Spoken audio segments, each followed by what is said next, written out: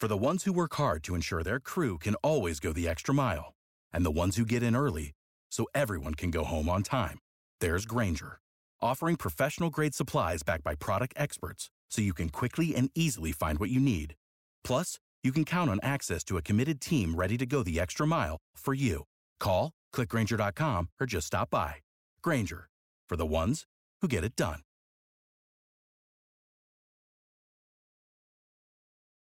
Every team, every topic, everywhere. This is Believe. Hey friends. Wow, it's been a long time since I sat down with a microphone, but welcome to Send It with Steph. I guess this is kind of like a revamp. We're bringing it back. Send It with Steph 2.0. So a lot has changed in my life since I last recorded a podcast. I think the last time I recorded, I had taken an entire year off of school and I was racing World Cup.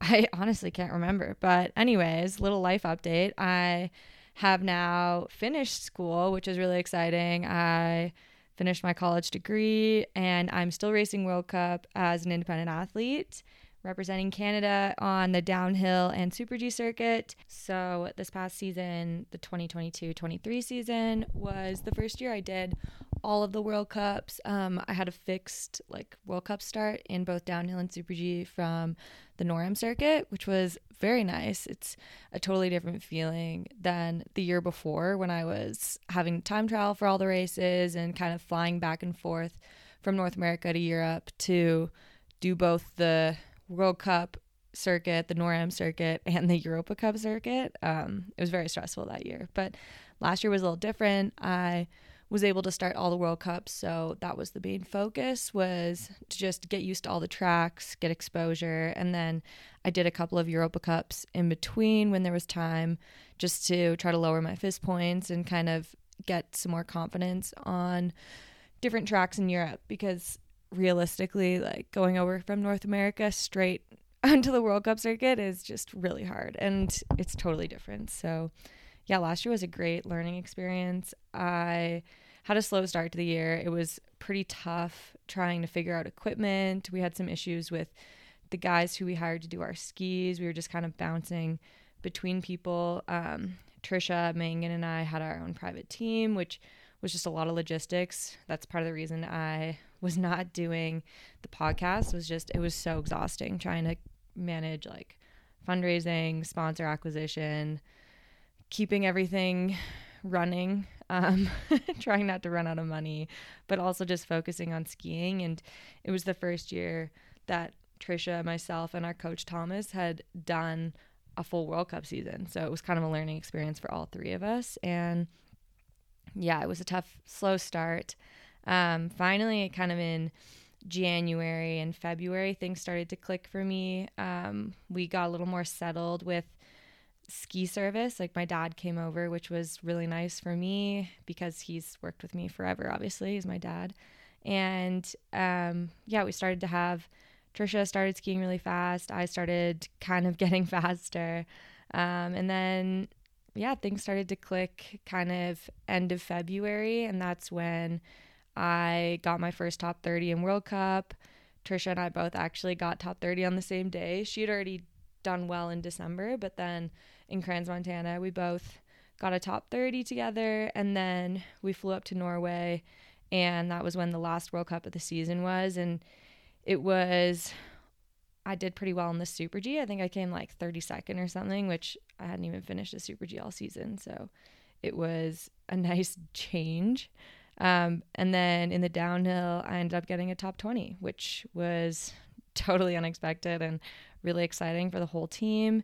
And then we were kind of figured, okay, things are starting to get going for me.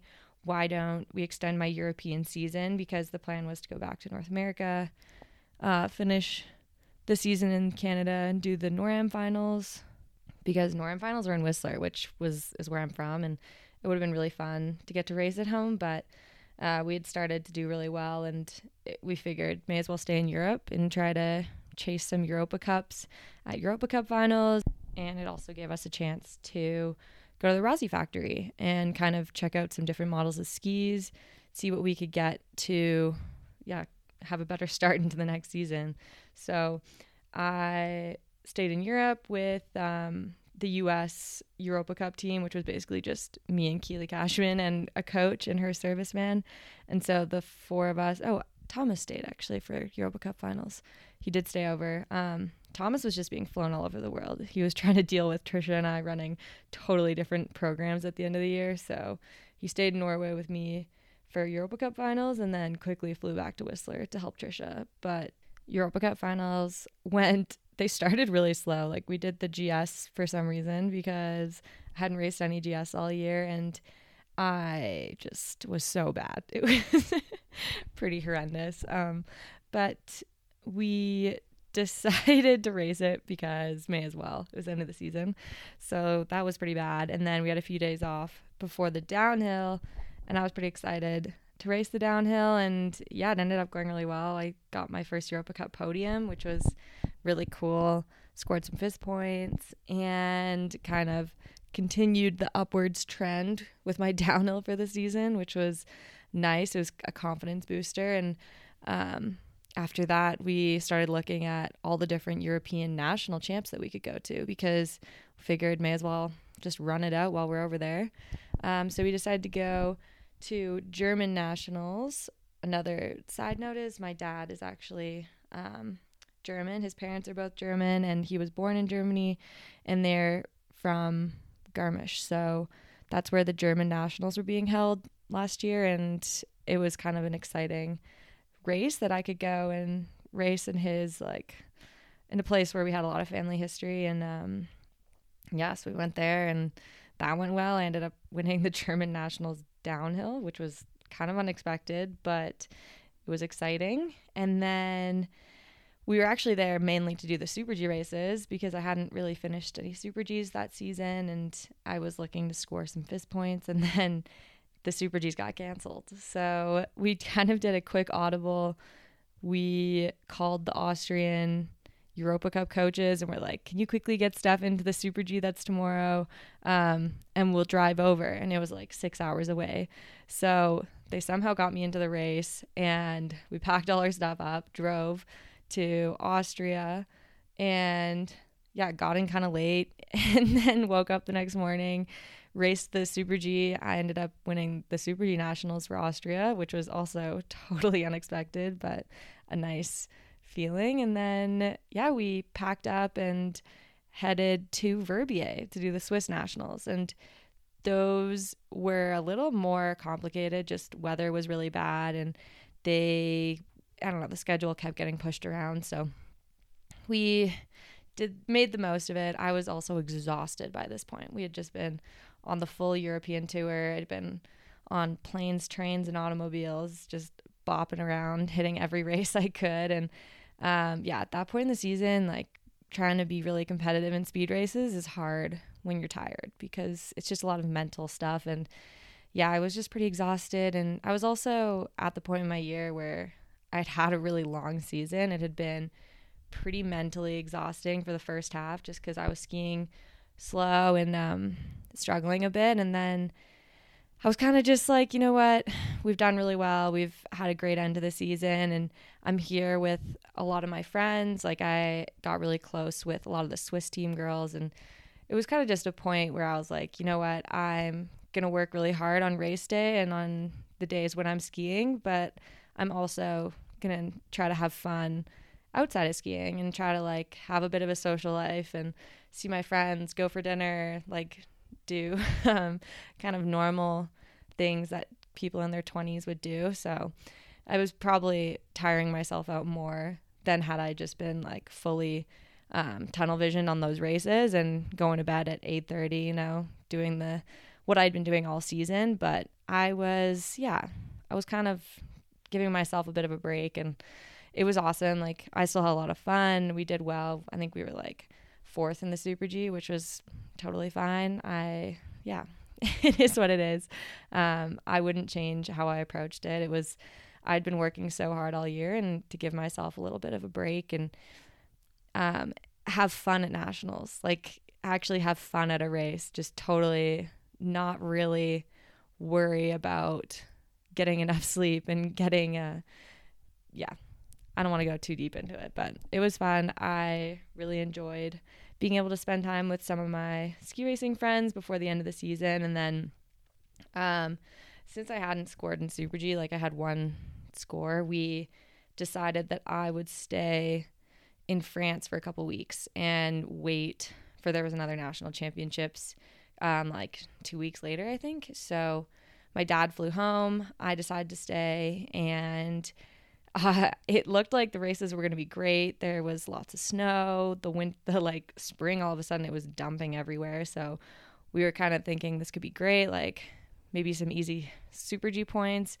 And what do you know? There's a big snowstorm the like 2 days of the Super G race, and it gets canceled. So my season ended, and I was really happy. It was a long European winter, and I was just excited to go home to kind of decompress. And yeah, anyways, that's how my season went, and that's kind of a little recap on what my life is up to now. So now that we're all caught up on my life from the last year, I'll give a little I guess plan for this season. We are going to do all of the downhill World Cups, and then hopefully most of the Super Gs, and maybe some Europa Cups as well. I think it's going to be a really busy season, but the plan is just to stay in Europe basically all year. I think go home for Christmas for like 5 days, but otherwise we're just going to like embrace the European winter, embrace everything that there is over here, and not worry about flying back and forth. Or there's no World Cups, like no Speed World Cups for women in North America this year. So we are just gonna bop around Europe and hit all the World Cups. I'm really excited. We've been working really hard. The team has evolved. Trisha made the US team, which was really exciting. And then there's no Canadian speed team. So I am going to be on my own and joining the women's GS team a little bit when it works. But Thomas is with me again, which is amazing. I'm very lucky to have him. And we've made a few changes recently, but maybe that'll be some tea for another episode. My dad's over here right now, and we've just started working with a new ski serviceman. So I will keep you guys updated, but I'm really hopeful and excited. It looks like they're going to get potentially this first World Cup in Zermatt going. They have enough snow, which is more than last year. And, you know, the weather is what it is. We'll see. This time of year in Europe is always really challenging. I think like they ran Solden this past weekend, and yesterday it was so windy that they had to cancel the men's race. And it's just totally... it's hard when you're in a weather-dependent sport, you know? It's just you have to go with the flow, and we're not too stressed. We're going to just see what happens. And yeah, I think that I will probably end this episode here because I don't really have any more updates. I'm really excited for the year. I have some amazing sponsors, some amazing people working with me. And even though I miss having Trisha around, I am super happy for her and excited that she's with the US team. I know we're going to see lots of each other because she'll also be on the speed circuit. And yeah, I think after last year, I just have a way bigger community in Europe that I didn't necessarily have before. I met a lot of girls on the circuit that are just so like-minded to me and I get along with really well. So it's nice having some close friends traveling around with you all the time. And yeah, we're a small team, but that almost makes it easier sometimes. The other national teams are pretty welcoming and excited to help, which is nice. So hopefully I will have a good season. I mean, either way, I'm proud of the work we've done and everything that's gone into it. It's not easy building an independent team, especially in Europe. Like as a North American, it's hard to run a speed team on the World Cup, but we're doing our best. And yeah, wouldn't be here without the help of a lot of people. So you know who you are, and I appreciate you so much. And yeah, maybe I'll do like a tea spilling session for my next podcast. That'll be a fun maybe answer some questions. Maybe that's what we'll call it, not tea spilling. It'll be a question and answer. But thank you so much for listening. I will try to be more regular with this. I want to get back on the podcast train. I think it's really fun to update people on what I'm doing, especially the ones who have invested time and money and energy into me. So thanks for listening, and I'll see you in the next one. Thank you for listening to Believe. You can show support to your host by subscribing to the show and giving us a 5-star rating on your preferred platform. Check us out at Believe.com and search for BLEAV on YouTube.